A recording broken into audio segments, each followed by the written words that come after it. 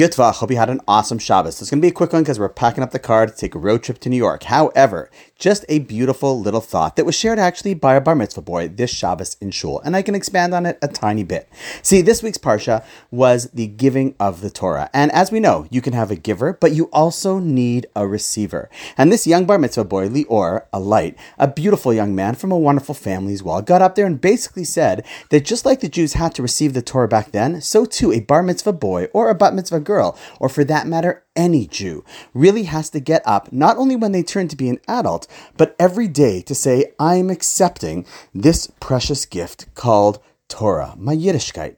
It's not something that they did 3,000 plus years ago. It's something that we do every single day. The strength of the Jewish people isn't because we had great-grandparents that accepted this. The strength of the Jewish people is that you and I will continue to receive and accept it tomorrow, the day after, and the day after. And on that note, wishing the Bergmans Mazel Tov, wishing you a great night, a good Vach, and I look forward to seeing you tomorrow.